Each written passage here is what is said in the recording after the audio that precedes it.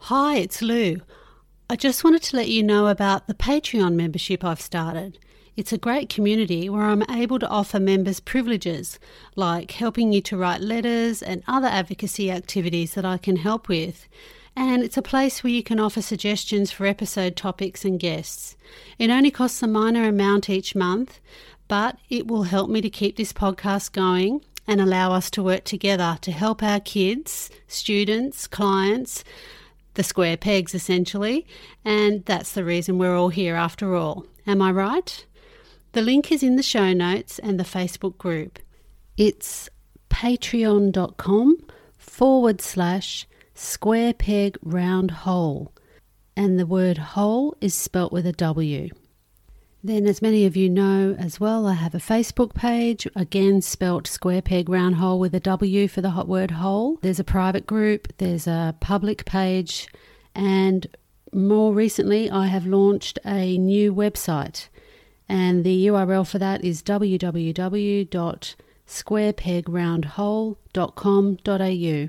On the new website, there'll be transcripts, there'll be resources, episodes, advocacy projects, and obviously a link to Patreon and more. So thank you very much, everyone. Thank you all so much for your support. Bye for now.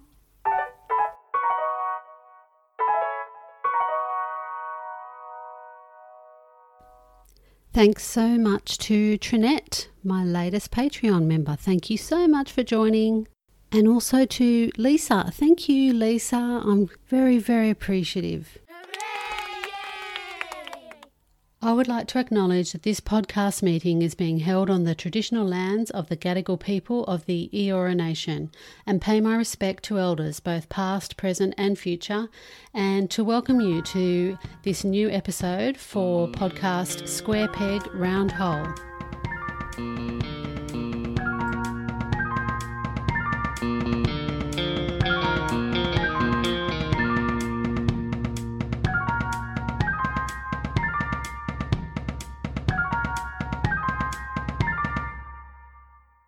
Welcome to Square Peg Round Hole, the podcast where we discuss diversity and how to embrace our neurodivergent kids at home, at school and in the workplace. It's Lou here, your host.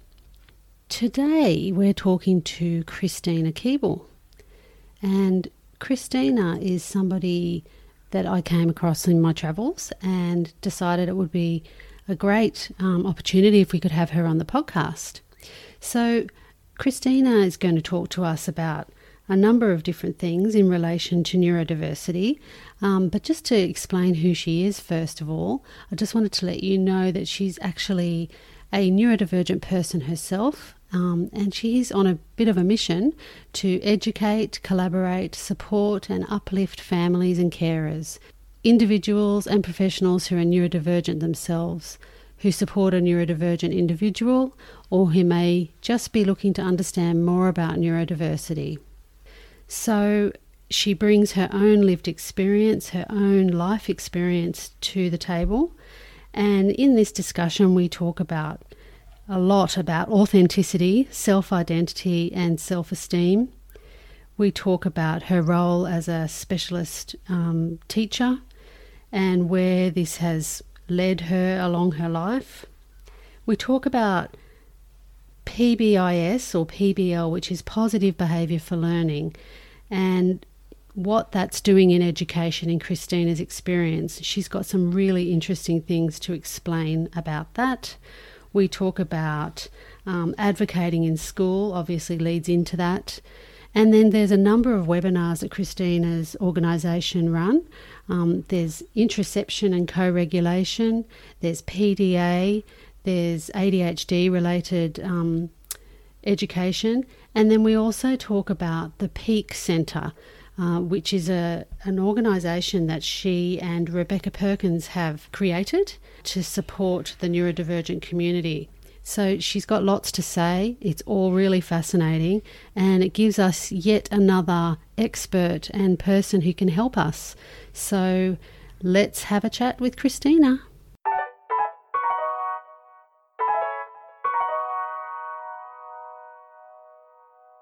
Welcome to the podcast, Christina Keeble. Thank you so much for having me. I'm really excited to be here, Lou. So am I. I'm really, really, truly am. Like we were just having a chat before, weren't we? And it was fun. Yeah, we could Um, do, I think we could chat all day. yes, I can tell straight away we're going to get on really well. And it was quite funny, really, wasn't it? We're having internet problems and blah, blah, blah. And I'm thinking to myself, this woman's been on Maggie Dent's podcast. I'm sure it was really professional being with the ABC and everything. And then she comes in on mine, and then I've got my bed and my dog in the background. No, no. So Oh, good. it's just me, okay? It's just little old me. Okay, Christina, let's just get straight into this. I'm going to start by asking you the first icebreaker question. So, the question is, when the pandemic is over, this COVID pandemic, and we can travel again, where do you want to go and why? I mean, the pandemic's still here, but the freedoms are starting to appear now, aren't they? So, yeah, what's your thoughts on travel? Yeah, well, actually, interestingly, when it came to answer, and you very kindly gave me a list of questions ahead of time, which allows me to prepare, and I need that. And interestingly, out of all of them, I found the icebreaker questions the most challenging to answer, which actually it was the last thing I looked at. I went through all the ones that I recognize easily, and I went back and I almost missed them. And I thought, no, I need to have an answer. Nothing was coming to me. And I guess I wanted to say that because I find it really interesting. I've heard before um, from other neurodivergent individuals that, when you're in like a new setting or you're in a training and they do those icebreaker questions, how anxiety inducing it is for them. And Yeah. this actually wasn't anxiety inducing, but I did struggle to answer them more, which I don't have an exact reason why, but I have come up with answers. So I will tell you. So I had a long think about it. You can probably hear I have a weird accent. I'm originally from the US. And I haven't been back to the US in a really long time. I've been fortunate and had family come out to see me. However, now that I have my children and they're getting older, my dream would be to go to Hawaii, which is not where I'm from, but I've always wanted to go there. And I'd love to have some of my family meet me halfway and have like a big family reunion. I just have really felt that lack of connection. From my family. And it's funny because I haven't seen them for a couple of years anyway. However, just knowing that you can't go and you're Mm. not either allowed to go, or if you go, you may not get back, that added to it and just made it compounded the reality, I think. So I don't know that it'll be happening next year, but it is definitely my next big trip on my list. Very interesting, and so interesting to hear that about the questions too. I'm going to keep that in mind because I've had other people say, "Oh, I find this quite confronting." So that's good for me to know, and I think that's totally fair enough. It's meant to be fun, but I can understand, why it's a bit These confronting. weren't confronting. It was just because I think the reason other neurodivergent people in those settings, they're put on the spot. And so Yes. the beauty of this is that I've had time to think and prepare. It just for some reason, I think it was more because the questions are not directly related to my passion and my thing. And I think I had to put extra thought into it. So for me, the questions aren't confronting. It was just, I literally drew a blank. Yes, yes. Oh no, that's a learning we all got from it. So that's good. So let's go to the second one. If you could have a superpower, what would it be and why? Oh, okay. So I thought a lot about this. There's a lot of really cool superpowers.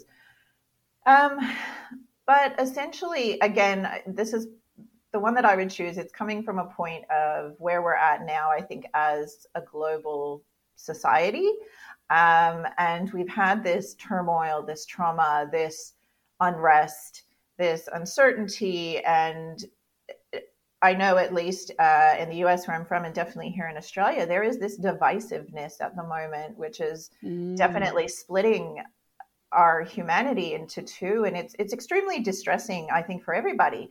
And so I guess that's where my superpower, if I could choose one, I would love to be able to have the power to help other people see or experience for a moment what the other is experiencing. So when there is that you versus me opinion, allowing them to actually be in the shoes of someone else for a moment and experience their perspective on it. And I am referring to it at the moment in terms of the pandemic, but it can also go into the realm of disability and, helping other kids understand and, helping teachers understand the parents and vice versa. There's so much divisiveness.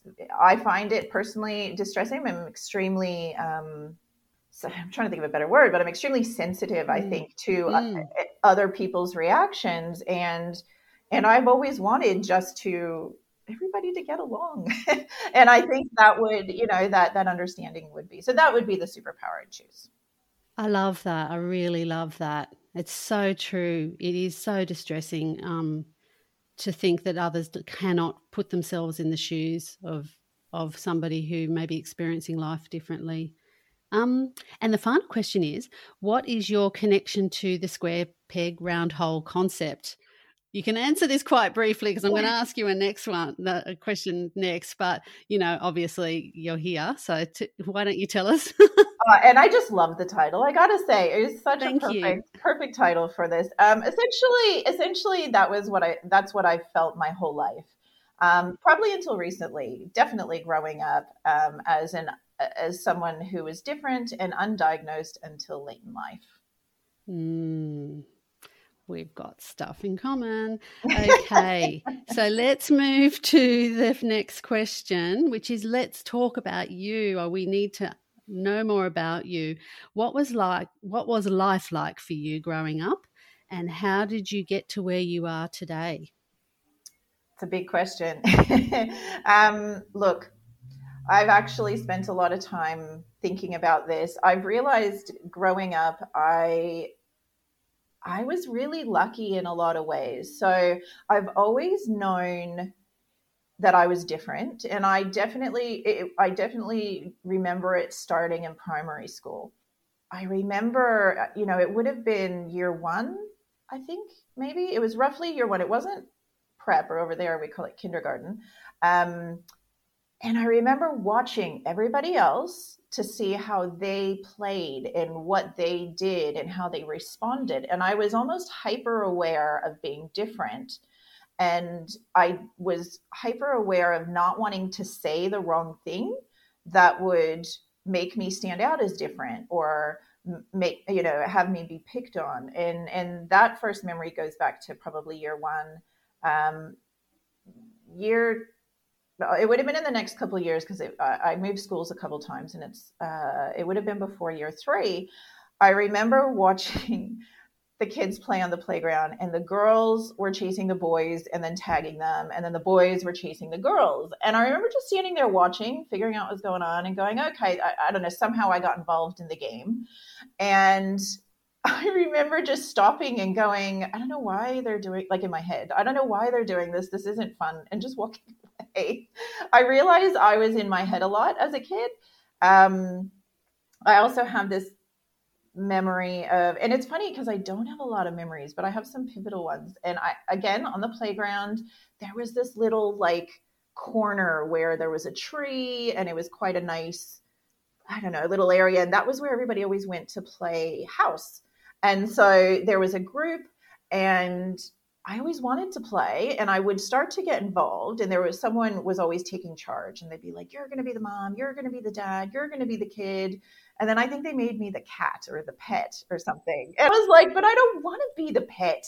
And I just remember getting really frustrated and leaving. Like I couldn't get the role that I wanted, so I just didn't engage. And as I grew older and went through school, in particular, I suppose, so we have middle school in the US. So middle school, which is year 6, 7, and 8, and then into high school, I was very aware of how I dressed, how I acted, because over there we don't have uniforms, and doing everything to blend in again and not stand out. In high school, I was what I call a fringer.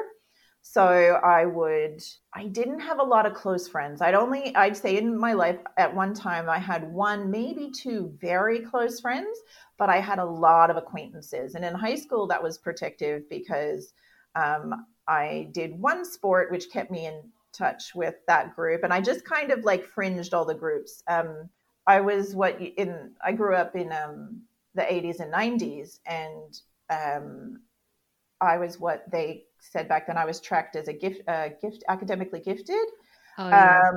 And so I also see in hindsight how in high school, middle school and high school in particular, where when you're going through adolescence, that was a protective factor, because the way it was then was all the kids were tracked together. So all the gifted kids tended, or the academically high achieving kids tended to take the same classes. Then they had the generalist classes, and then there was the remedial classes. And so essentially, the only times there was that intermingle of students was things like PE or lunch, and things like that. And I can see how that was a protective factor for me growing up. And it just happened that my brain worked out the system of how to pass tests. And there was a lot of focus then on, I suppose like now, on academic achievement. And my brain just did it. So I ended up going to, uni, loved uni. And when I was doing uni, I started in, my first degree is in psychology. And I was in the process of enrolling to do in the States a master's in social work. So I was going to become a psychologist. And to do that, I had to do some volunteering. And I volunteered at this special needs preschool. And that's where I first heard and learned and worked with kids on the spectrum, autistic kids. And there was a variety of disabilities, but I literally fell in love with that world. And it actually completely changed my life. When I moved to Australia, I actually switched trajectory. So instead of becoming a psychologist in Australia, I came on a student visa and I studied teaching. So I studied primary teaching and I did my master's in special ed. And then I started working in autism-specific schools in New South Wales and specialist settings ever since then. And I don't know, it was like when I discovered it, I just kind of felt at home. And I ended up being, I don't know, pretty good at connecting with the kids. And I realize now, because people would say like, oh, how did you know that was, and I was like, I can't explain it. You just, it takes time, but you spend enough time and I can tell what they need or when they're about to melt down and things like that. Then, life goes on and I met my amazing husband and I had a family and I stopped teaching and I'm blessed that I got to spend time being a mom. And when my first started school is when she first got diagnosed, and she got diagnosed as autistic, and it just all started to click, I think. And then my son quickly afterwards followed with diagnosis. And at this time, I was still in this mindset of the way that I'd been trained, the way that I'd been taught. And that was to see, I guess, from a behaviorist approach. Yes, I want to talk more about that. Yes. And then, and that's, where I was still coming from then, but it was on this journey of walking beside them in their diagnoses that led me to my diagnosis. And I'm blessed that before 40, my life came full circle, so to speak. And when I got diagnosed, everything made sense. Yeah, I bet. Yeah.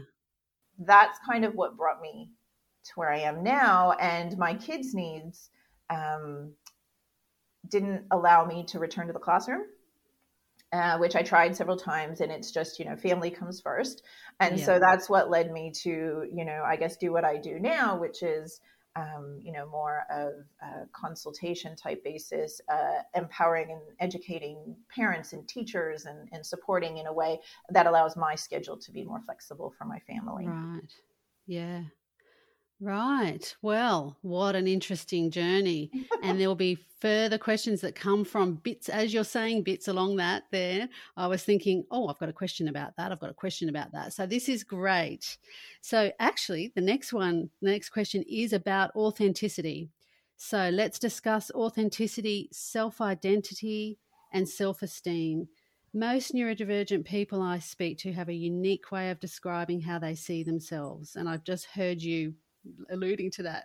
Mm. And, where they fit in the world. How important is it for neurodivergent people to really know who they are and what they are about? It's such a good question. It is for me, it was life-saving and life-changing.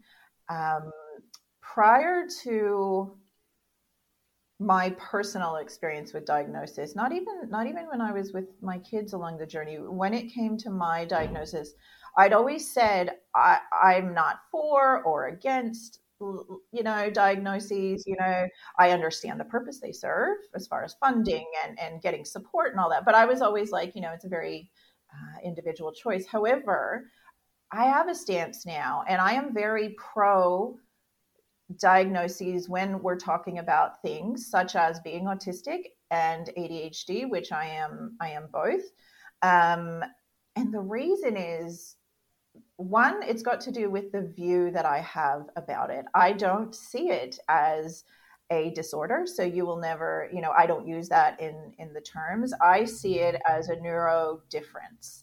Mm-hmm. And it's a natural, for me, it's a natural variation in our species. So that, combined with all of the understanding that when you really understand the differences that are because of your brain and how it's wired, it gives you this perspective. And for me, it was empowering. For me, so much made sense. I just, everything made sense. And I went, you know what? Oh my goodness, I'm not lazy. You know what? I'm someone who's been overloaded and like trying to overachieve for too long, and I'm pushed to burnout, and it's allowed me, one, to have a different and a more positive and a more compassionate and loving view of myself.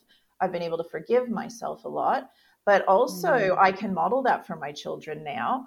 And I'm now able to put the supports into place that I need because I now understand what I need, and I don't have this negative lens of which I'm viewing things that my body is telling me I have to do, such as sleep a lot. And I know that with my journey, my family, my kids, my husband, myself, we had a good 3 or 4 years where we were called a family in crisis. And it was because of just this mix of, my kids' needs and my needs and what I anticipated would happen, becoming a parent, what I expected versus the reality. Number one, society romanticizes, having children way too much. And we're not honest enough about the challenges to young adults before they consider having a family. And my staff that I have a allied health center, and we have quite a few amazing young female therapists. Unfortunately, we don't have any young male ones at the moment, but I'm always like, listen, you have time. It's okay. Yeah. Oh gosh. Yes. Don't expect perfection. No, and it is not. Yeah. So there was that, and then the financial side of me not being able to go back to work the way we anticipated, plus the lens with which I was viewing the challenges as, behavior problems, and they're really giving me a hard time, and why are the strategies I'm putting in place not working? And I should, I had professionals that were trying to support me, telling me, you need to be more consistent. You know how this works. Go back to basics, all this stuff. And that went against my mom intuition.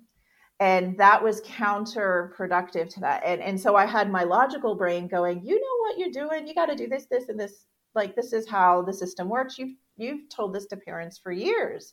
But my gut and my mom intuition was going, no, this is not what they need. You need to do this and this and this. And then my logical brain's going, but you're going to spoil them and they're going to get control. And it was this horrible, I know, I'm just sitting horrible. here like I'm just so busting to just say I cannot tell you how much I get it. Yes. It happens to absolutely everyone, doesn't it? It does. And I remember, and that term, oh, you're not being consistent enough. I got to a point where I was ready, like I wouldn't, but I was ready to punch someone if they told me I wasn't being consistent enough. Like, you don't understand. I've done all this. And what is the ultimate goal, do you think, for that approach? Is it about trying to sort of fix the situation? It is. It was about trying to fix the behavior, change or replace the behavior, and I don't know, as if that would somehow achieve this level of peace that I was seeking. And I guess prior to having kids, I never understood the other side of it. So whenever I was talking to parents before with behaviorist type approaches, and the thing is, there is research to back the behavior stuff. It does make change. It is very Yes. quick and effective. However, what the research doesn't show us is, it makes change, but to what expense, to what cost to that child's mental health, their well-being, their self-esteem. And it's traumatizing for them, or it's reducing their self-esteem, or we're telling them through our actions of, I'm only going to pay attention to you when you're doing the right thing. What am I not saying in that moment? I'm not saying that when you are not doing what I want to see, I'm not going to support you. I'm not going to look at you and give you attention until you're doing what I want you to do. And that, the mom side of me was like, no, this is wrong. And as a teacher, I never had that connection to anyone, and it's such an important, thing. And we do need to look at the overall goal. Is it about compliance, or is it really about supporting these kids to become their best selves and understand and support them through these physiological and psychological development that they're experiencing, and with, compassion and love, and it's just, yeah, it's so counterintuitive to, I think, parents' intuition, and yeah, so it was such a learning journey, and I literally did a 180, like completely changed. And it was hard because then you have that judgment. You can get judgment from the outside world.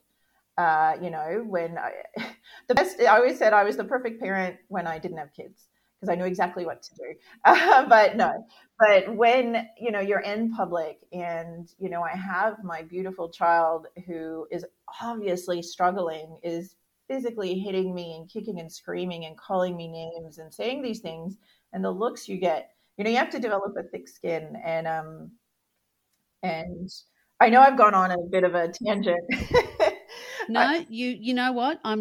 Because this is what I do. I look ahead and I think, she's answered that question. She's answered that question. She's heading into this question. So what I'm going to do is put all of these next three questions kind of into one so that you can further expand on this. So I was going to ask you about the fact that you've worked in specialist education and what your thoughts are on inclusive education.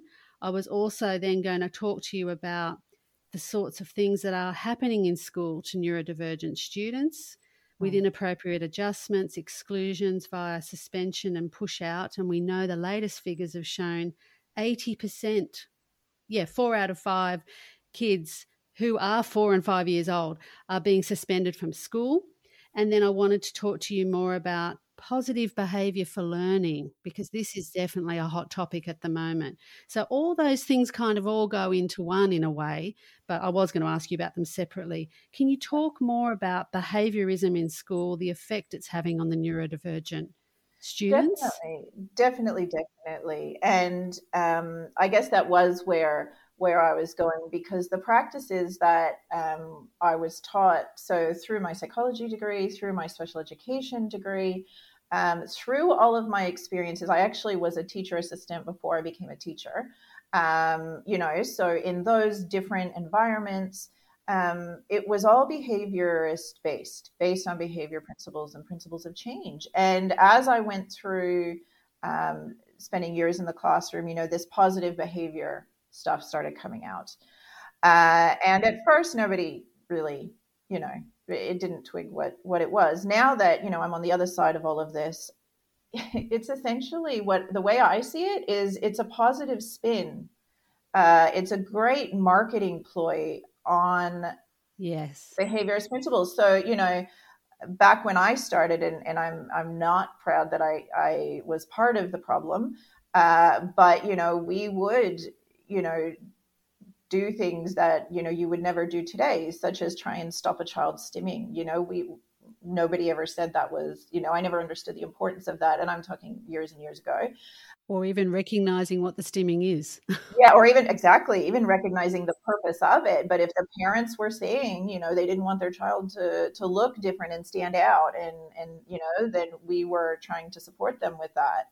And now we realize how wrong that is. It's a self-regulatory behavior, and a form of expression. But with the positive behavior stuff, instead of giving negative consequences, it's disguised as positive. And the thing is, the negative is still there. It's just not explicit. So what the negative consequence is, it's the missing out on the reward. It's exclusion. It's seeing others progress when the child who needs the most support and developmentally doesn't have the ability to do it independently gets left behind. I have personal experience with this with my children, and I remember having this conversation with one of my children's former teachers, and they had implemented this positive behavior thing, and so many whatevers. They got some bracelet or something that was like a school thing. And anyway, my child was in prep, and it was term 3, and had not once been recognized in front of everybody else in the class. Had been recognized at this point in front of the assembly and things. And my child, who was always doing their best, was saying, was noticing and saying it was becoming distressed to me. And I had, thought, because in my head, if I was a teacher, I'd be spacing it out. And, so, because you only get so many opportunities. And I actually, wrote an email and said, just so you know, I expect my child to get one before the end of the year. And their response was, not everybody gets it, and it's not meant to be easy. And I just was, once I calmed down, I quoted some of the disability discrimination legislation and brought their attention that there is a reason, and these kids are in prep. And that, it's more negative on their mental health and well-being and self-esteem, and she will do it, or I will take it further. And surprise, surprise, next award ceremony, they were presented with one. I'm not a fan of it because, it becomes competitive, especially when it's displayed on walls. It should never be an open thing. And you know what? Once my child got the bracelet, they didn't care about it anyway. It was like, did you hear me ask that when I asked that question of I Mona? Yeah. And it's so funny because I was like, the whole focus, the only reason they cared was because everyone else had one and they hadn't. At that point, they recognized, and they thought they were doing something wrong, and they were not. They were not. And once they got it, they didn't care. And I just advocated and pushed and made sure that happened. But I guess part of this, and going back to the question that I kind of went off on a tangent about, was, once I understood myself and my family, we had been in this, the reason I actually went and got a diagnosis was because my mental health was really declining. And I realized it was affecting everyone in the family, and that the only way out of crisis, because we had no professionals who knew, and I don't mean this like with ego, but because of my background, I had skills. So nobody knew more than I did. And I needed that next level help. And the only way I could do it, I realized, is if I do it and I research it and find it out. So my diagnosis led to me to be able to get to a place where I could get supports and start to bring my family out of crisis through these learnings, and a big shift away from behaviorist approaches. And, when this is happening in schools, I 100% recognize and acknowledge this is not a teacher problem. This is not, I have been in the system, and I would, technically have been part of the problem. And I didn't know better. I didn't know Yes. different. The way that I got extra training was through the school. That, yes, I could do professional development sessions that I could choose, but we always had a budget and it was limited, and you really only do 2 or 3 a year, right? And always you're trying to support the class you're in. So you're thinking of professional development that aligns with that. Or the school provides it for you. And you know what? You don't get a choice what they provide. Now, we're also constrained in schools to the administration. It starts there. Our school culture starts at the top. However, the system is broken. It is a nationwide, I would even go to say is global. I know the US and I know here. It is a problem with the system. The system was set up, during a time around the industrial age when that was getting started. Not everybody was a farmer, and kids went to school to a certain point, and some of them didn't go for it. Once they learned to read and write, some would go back to the farms, some would go into factories. Those who continued and did high school would potentially go to uni. They'd become the doctors. And they were the round pegs of the time. And the problem is the system hasn't changed much since then, and it's stuck, and it doesn't suit society, and it doesn't suit child development, and the mental health of and I know it's not just neurodivergent children, but the mental health of kids is definitely at the expense of the school. And it's something I'm really passionate about. And it's funny, I tried in the beginning when I was trying to figure out what I was going to do. I tried, and I thought, I'll try and be an advocate because I know the school system. I know the inside of it. And I always have to watch what I say because there's things that It's okay. Yeah. So there's things that I know the great side of it and the passion of the teachers. And I then have watched, and I've been one of those teachers who through the system, you become disillusioned and broken, and you're in survival mode and you're just trying to get through. And I've seen, I had a principal, and I know it was because of some students, but anyway, we got told as a whole staff, one day we all got sat down because there was a family that was really struggling, and I had one of the siblings. I was talking, I had a great relationship with the child. I had a good relationship with the mom, and I, was doing everything I could to get extra supports because I needed them to be able to support the kid properly. And, I remember it was because of something I did and said behind the scenes that we got sat down as a whole staff, and we were told, you are not these kids' advocates. You are their teachers. You do not advocate for the kids and their families.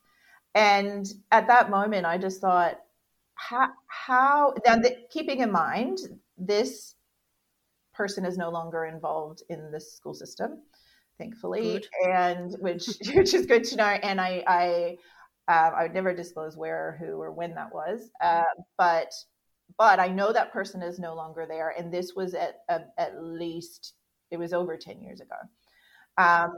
And I know that the majority are not like that. It's just that I happen to be in one of the problem schools, and it was not long after that many amazing teachers I was working with left, and including myself. I left to have my family. And I tried to go back, not to that place, but to some others. And I tried to support some families with advocating, and I have done it, but it just got too personal, and I couldn't keep my emotions in check. It is so hard. And, and we're hearing about some of these strategies that are happening. And I don't know if you know, but in New South Wales, there is a behaviour strategy. They are trying to make an attempt anyway to reduce the exclusions. And Wonderful. Yes. Yeah, they're trying. But my concern now that I have learnt so much more and hearing you yet again confirm it, they're using a behaviourist response. They have behaviour specialists. They run the PBIS program or whatever it is system. It's about teaching appropriate behaviours. and they think that's going to work, and we know it's not. So at least they've got the intention to reduce. They can see it doesn't look good for them. The advocacy work that we've done here in New South Wales has drawn attention to the fact that there's a way overrepresentation of students with disabilities in the suspension figures. But and that's great because they've come out and said they want to reduce that, but it's the way they're going about it that I personally have real concerns about. But yeah, we're halfway there. Well, we're not even halfway there. We're a little bit of the way there to even draw attention to it, I guess. Absolutely. And it's because of this advocacy work like you and like others are doing that, we have to stay loud about it. We have to be the squeaky wheel and not let it fall as in out of their minds, because, this system is underfunded. And whether, that's, I know around the world, that's a problem. And so in order to keep it an issue, we need to keep being vocal about it, which is why I love things, the advocacy work that you do. And that's why I like coming on to podcasts and talking about these things. And it's great that I think the first step is changing the intention. And I think when we start with, okay, that shift in attention, that shift from, okay, these kids are giving me a hard time and are becoming behavior problems. When we shift from that to, these kids are really struggling.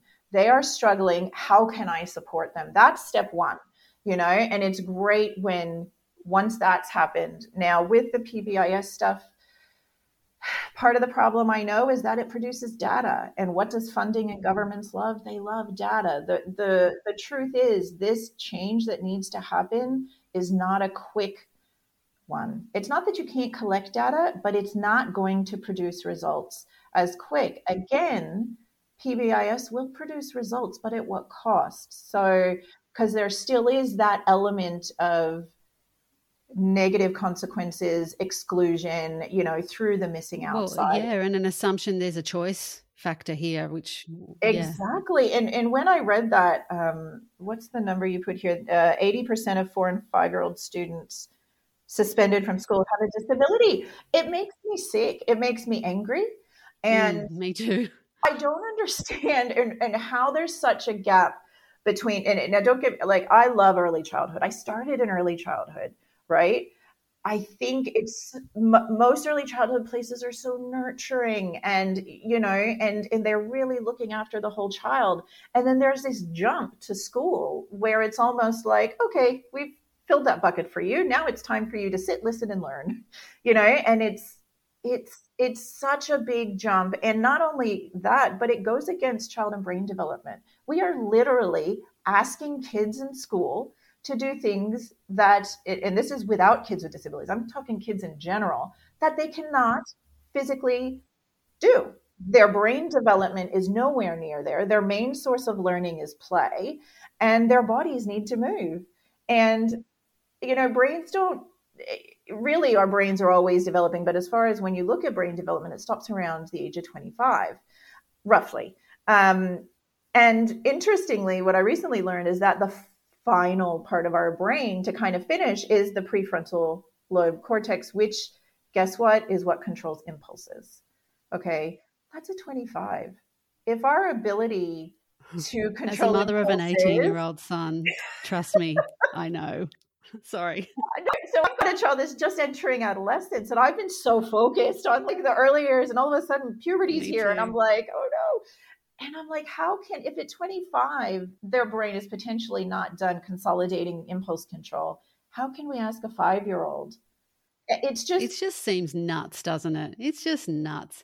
And these kids are in kindy, exactly. They are 5 years old. It's just nuts. Yeah. No. Look, it's a huge hurdle. It's a huge mountain of dysfunction that we have to try and overcome. And I know, like you said, it's going to take a really long time. It's probably not going to happen in our lifetimes, but at least if we start the process and we all come together and work together. I just had Samantha Nuttall on the podcast recently, and she just kept saying all the way through, we just all need to come together. We just don't need and it's exactly true. Right. We do. And if we could, it would be wonderful. Yeah, to have the right approach together. Yeah. And I know it's so hard. Like, I do think that, there are amazing teachers out there. And I think the more that teachers and parents unite and, they're working from the inside and we're working from Yeah. the outside, that is the way that we can make change. Yes. Yes, I agree. Yes, we've got to all work together and come from top and bottom and left and right and all come in together to make those policy makers, those who are making the decisions, understand, oh, okay, I'm on the wrong track. You won't know, but I've just sent this huge package to the Federal Education Minister here. Alan Tudge is his name. With Mona Delahooke's books and all the research that people like Professor Linda Graham and all of the, and Awesome. a huge package and a lot of testimonials from our listeners who are listening to us right now to try and just, I know he probably won't read a lot of it, but to just try to get, because we need those people to have the mind shift, because it's not going to happen without them at least thinking, there might be something, we might want to change something here. Just have a bit of a thought. Look, anyway, so let's keep moving. My next lot of questions are about you and your professional life. So recently I attended your Interoception and Co-Regulation webinar, and it was awesome. And so, yeah, really good, really good. I haven't attended anything like that before, and I'm obviously recommending it to anyone who asks me about my experience with it. You also run webinars and professional development. Could you tell us a bit more about these, what the service that you provide and the education that you're providing for people, the audience, who it's for, what you do in that, please? Yeah, definitely. So yeah, I like you said, I do webinars, and the webinars, I originally started focusing on teachers because I was trying to make a change.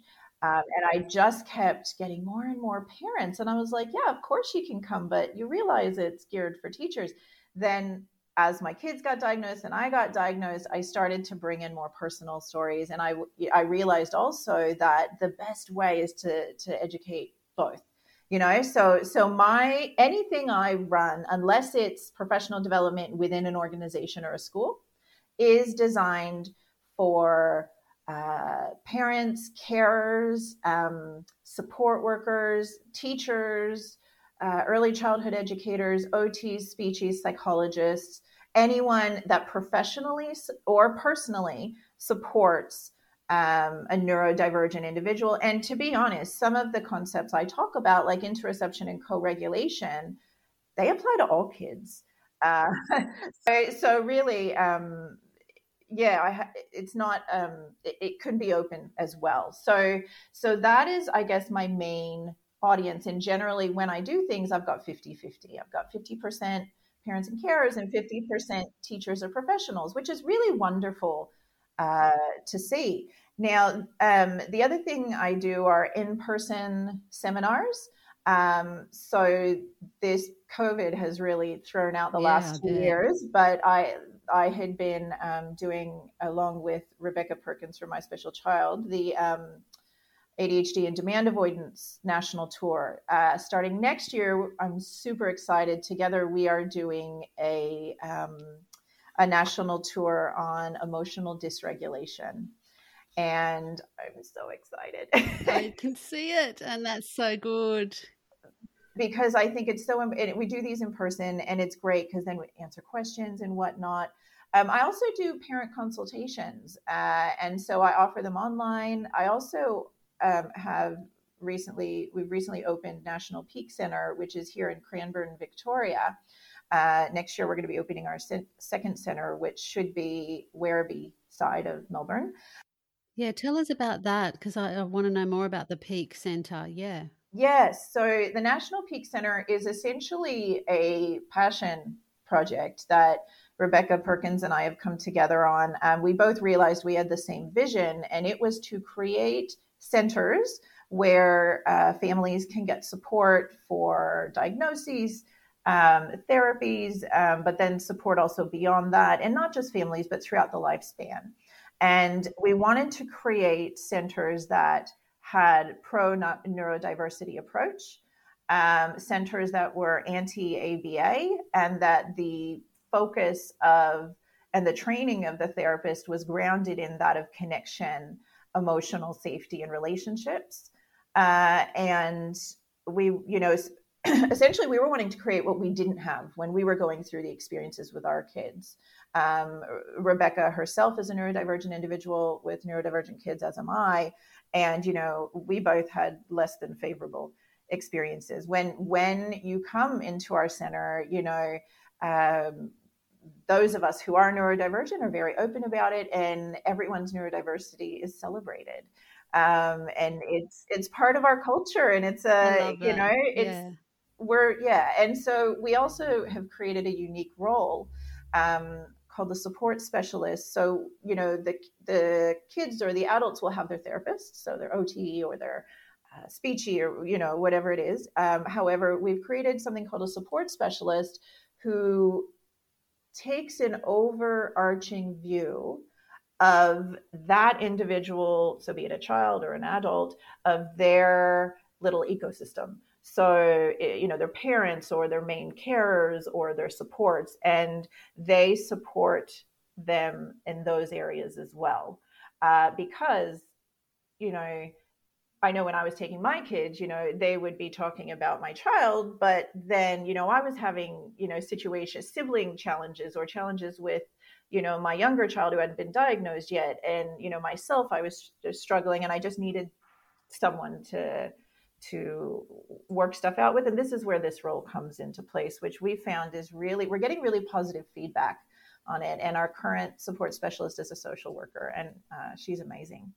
The other thing I do is I develop resources. So I've just recently self-published my first children's book. It's called Alpacas Don't Worry.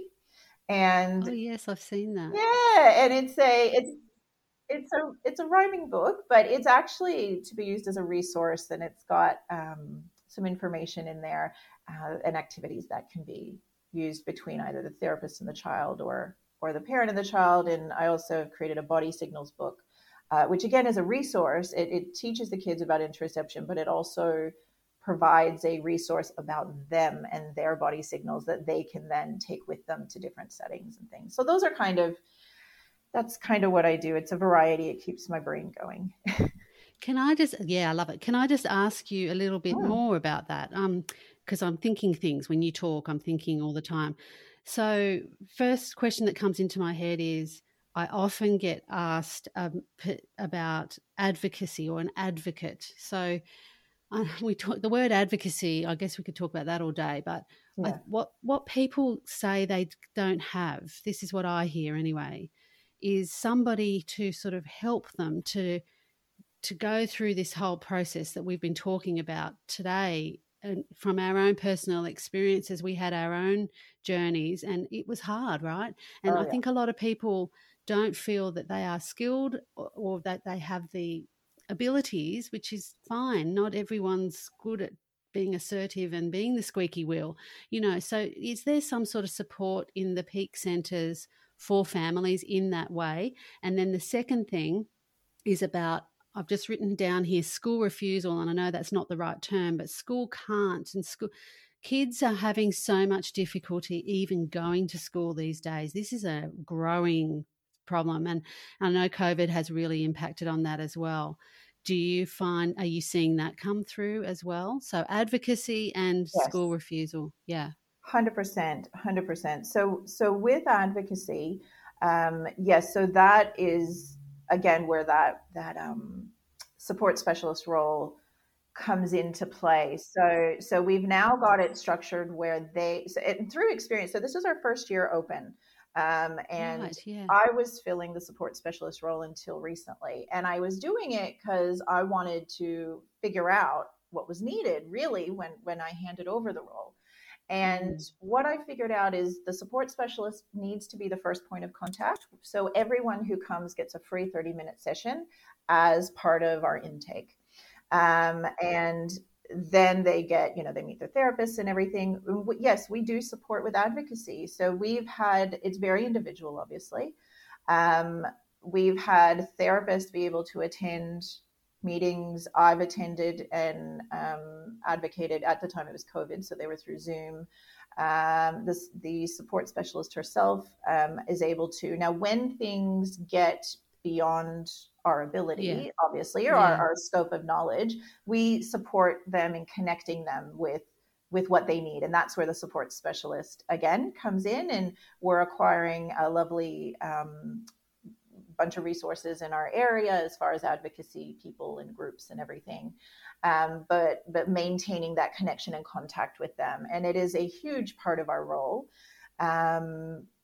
with a lot of our families, actually. And it's so important because that's what we're wanting. We're wanting the families that when they come here, they go, okay, I'm confused about something. I know they will support me. And if they can't, which we would never go beyond our ability, but if we can, we will help them find out who can. Yeah. So fantastic. Wow. This is so good. I can't wait for people to hear more about that. Seriously, that's thank you. Very well, I only care about helping people access. That's why I've done this myself, is to do a bit like what you just said, to just try and put people in contact with where they can get the help that they're so desperately crying out for. Absolutely. So, yeah, that's wonderful. Giving them those connections. And you don't, until you're in it, you may not have any previous knowledge on, I didn't on advocacy or anything. And as far as the other thing we've noticed, especially, so we are in Victoria, Melbourne, so we're classed as metro. So our families were the ones in the longest lockdown. I'm lucky I live regional. So there were times when Melbourne was locked down where my house wasn't. But the families we've been supporting have been the ones who have been in this, most lockdown city in the world. And we saw very clearly, we saw the shift happen from the main focus of our appointments was, let's say, related specifically to OT or specifically to, whatever the discipline was, to mental health. And we saw it, and there were a handful in a very short period of time of mental health crises with some clients where we had to sit down and really figure out how to approach and just support in general. And it was, clients, the couple that I'm thinking about, they were, 12, but young, 12 to 25-year-olds in there, and the youth. And mental health was not what was the issue originally. And it had then come to the forefront. And so we'd had to shift our approach. And so that is definitely impacting a lot of families right now. And we are now back in school, and the amount of families that we're hearing with the school can't days is huge. And I myself, one of my children is a school can't child. And it's been a struggle at home as well. And it's so hard. I've got another child who during this time, so during these past 18 months, 2 years with the pandemic, we actually moved them out of the school system into virtual school. Now, one of my children did really well during online learning once they found the system, once they figured it out. And so we did that for their mental health, because the being in school was more detrimental and damaging to their mental health. And we've had, since they started Virtual School Victoria, which here is still the public system, but it's online. Yeah, we've got that too. It's called distance education in New South Wales. Yeah, I think it's the same thing. Yeah. Yes, that it would be. Yeah, I know every state has it. So since they've started that, their mental health has just flourished, and they are definitely, however, this child of mine is academically geared and motivated, and it suits them. It is a very small percentage of kids that it suits. And I'm lucky I have one of them. My other child needs to go, and it's just such a challenge with the school can't. And the schools shutting down all the time is impacting it. The stress around, I'm seeing a lot of anxiety around stress and fear of getting sick, or, it's just misinformation. Yes. It's absolute, minefield, and it's just really causing so many problems. I'm just hearing so much more about the kids that can't go to school. They just can't do it. Yeah, and yeah.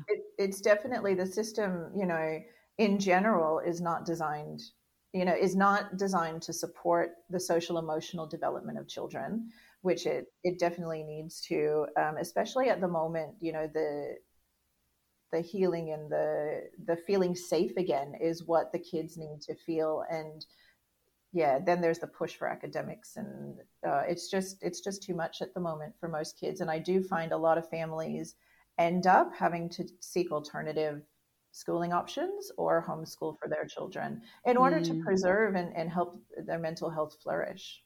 Yeah, I know so many families in that position as well.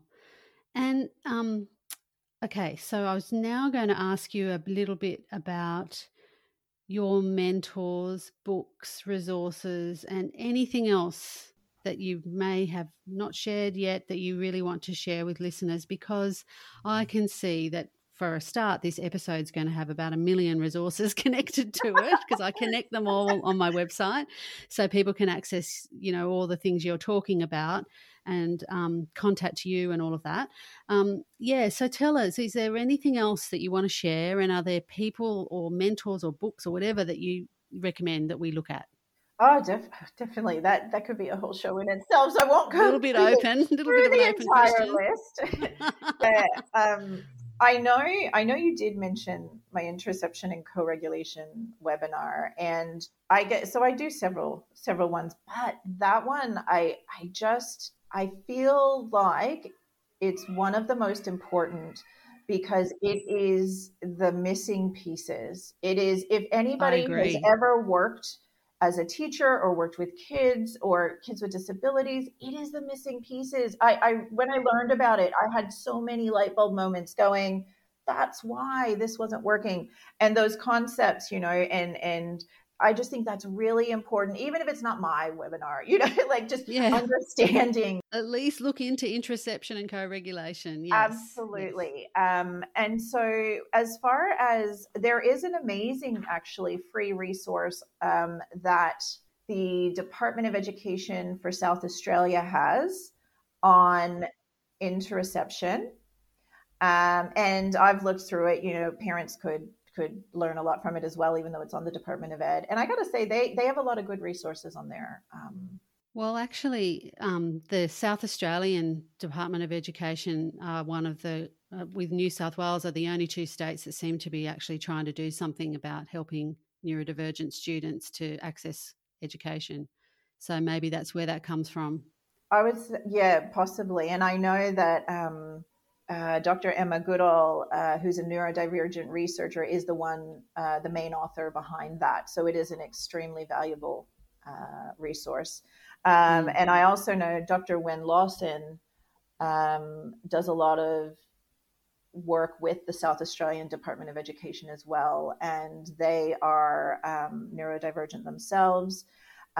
Really, I guess my number one is recommendation to, in particular, to families and to teachers is, look to those with the lived neurodivergent experience, the individuals who are autistic themselves, who are ADHD.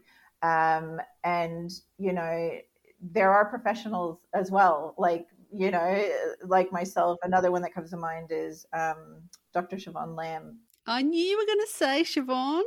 Yeah. Because she's been in my head this whole time we've been talking, of course. Yeah, her and I seem to have a lot in common, actually. You do, yeah. Yeah, you remind me of her a lot. Yes. Yeah. I look forward to meeting her one day because I haven't yet. And the two organizations that pop into mind, the Autistic Realm Australia, Reframing Autism is another great one. My Special Child by Rebecca Perkins is great. There, I gotta say this one. It's Autism Goals School Advocate. Now, I have had the pleasure of working alongside Pauline Aquilina and her team. I have definitely one client that we share where we are both part of their care team. And I just got to say what Pauline does is amazing. And I am in awe of her. she's helped me as far as with my knowledge as well, learning to try and support and advocate. But Pauline was actually she's a former school principal, primary school principal. And so talk about understanding. Yeah, exactly. They're the people we need to listen to. We need to listen to autistic voices and neurodivergent voices, but also we need to listen to those who've sat in the hot seat of being the person in charge of a school and had to make those decisions. They are so important to understand their perspective. Yeah. Absolutely. And I know within Pauline's family, there's neurodivergency, and, so she definitely understands it. That would help. And so she's an amazing advocate, and her team, I know that it's grown. Obviously, things like Mona Delahook and Beyond Behaviors. I always say if a child is a school can't, a high anxiety, potential PDA, I always say that's the go-to book that kind of wraps everything up nicely. Dr. Ross Greene, his approach and the explosive child is important. I've done his training, his 2 or 3 day training. He's amazing. However, what I think sometimes gets misunderstood is that in order for his approach to follow it correctly and for it to have the best benefit, there are a few assumptions that are within that. So one of them is that you already have a trusting relationship with the child. So I was at the training and there was a question asked by a practitioner, and it was very specific. And the first thing that Dr. Ross Greene said was, do you have a trusting relationship with this client? And they go, not yet, we're working on it. And it's like, well, you can't do it until you have that. Right. So that is very important. And I that just stood out in my mind because I'd obviously read the books. And so there's a few assumptions there. And that's where some of these earlier concepts of interoception and co-regulation, also meeting the sensory needs, all of that foundation needs to be there in order for these collaborative, amazing, innovative approaches that he's created. Another one is Dr. You've just said something really powerful there. I don't think you even realize you've even said that, but to link the concepts of the interoception and the co-regulation to how sometimes, I guess, Ross Greene's work can be misunderstood and it needs clarification. That's so important. I think that's honestly, because I have recently heard Ross Greene being quoted by an ABA therapist. So I don't think that he would be too pleased with that. So, yeah, that's right. Yeah, we have to be careful. We have to really deeply understand, actually. And it's a lot of work to have this deep understanding. But if we don't make ourselves link all of those things together, you're only skimming the top, aren't you? Absolutely. And it ties in with the other two I suppose, mentors out there that I'm about to mention. So Dr. Stuart Shanker and Self-Reg, and understanding, obviously not the very detailed intricacies of polyvagal theory by Dr. Porges, because I love research, but it hurts my brain. But that's the whole point, isn't it, of why Mona wrote her book. Yeah, yeah. But when we look at all of these things holistically, and so I'm working on, I've developed a rough model. It's called the 5 C's model. And it's about, and now it's left my mind, but it's connect, collaborate, co-regulate, celebrate, and of course the 5th C, I can't remember. Oh, no. There's 5 C's before though. Someone else has told me about. I'll look it up and put it in the show notes. I'm sure I've done. I'll give you a link to it. And essentially it is taking that holistic thing, and it's looking at all these bits and pieces that, the research is showing. It also, this actually came from, because I used to get asked, because I used to be a casual relief teacher who'd go into the very challenging classrooms.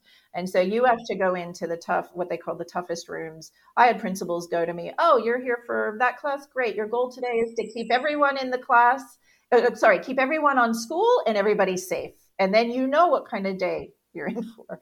And so I was able to use these 5 C's. I didn't realize that's what I was doing, but when I thought back and analyzed, this was my approach to how I would go in, how I would quickly connect as quickly as you can as a casual teacher. And also I was very used to, I walk in and chairs are being thrown, swearing, and people are getting, aggressive because I'm the disruption, I'm the problem, the poor children. But anyway, so it's how I would help to de-escalate that and support them so we could get through the day. And it's an approach that incorporates everything from laying the foundation and then being able to also incorporate these other things. And at the center of it all is connection, and that is the center, and everything else, such as meeting their basic needs, meeting their sensory needs, collaborating with them, if you have that connection, and thinking about top down versus bottom up, using compassion, all of that. It's all in there, but the center is connection. Right. Okay. Fascinating. Oh, that's really good. Is there anything else that you'd like to add? The other thing I'd like to say for parents is, going back a little bit in relation to advocating, I want parents to understand that unfortunately they need to be prepared for it. I want them to understand that if their child gets a diagnosis, it is a signpost, and it is a label that is intended to provide protection through the Disability Discrimination Act education standards. Please read it and understand it. Always, any communication with a school, always do it in writing, preferably email, and request a response in writing. Let them know that's your preferred mode of communication, that you do not wish to engage on the phone, that you want to either have minuted notes in a meeting or communication via email. And do not, always push, trust that mom intuition. If something doesn't feel right, push for more answers. This is not all schools, okay? I love schools. This is not all of them. But, in my personal experience, I have seen parents bullied. I was lied to flat-faced by a school that my kids were involved in. And I looked at them and I said, "You forgot what I do, don't you?" And they had, I think. And so, don't be intimidated. Don't take bullying. And you don't have to do it alone. You can get an advocate. You are entitled to one. And make sure, reach out if they need support. It's a tough job, but it's what we have to do. What fantastic way to finish off our chat today. Thank you so much, Christina. That's I knew you were going to be good. Oh, thanks. Awesome. So thank you. That's really excellent. Thank you so much for being on the podcast today. I'll sign us off now. Just hang on there for a minute, but thanks so much, Christina. Thanks so much for having me. It's been a real pleasure. Okay, bye.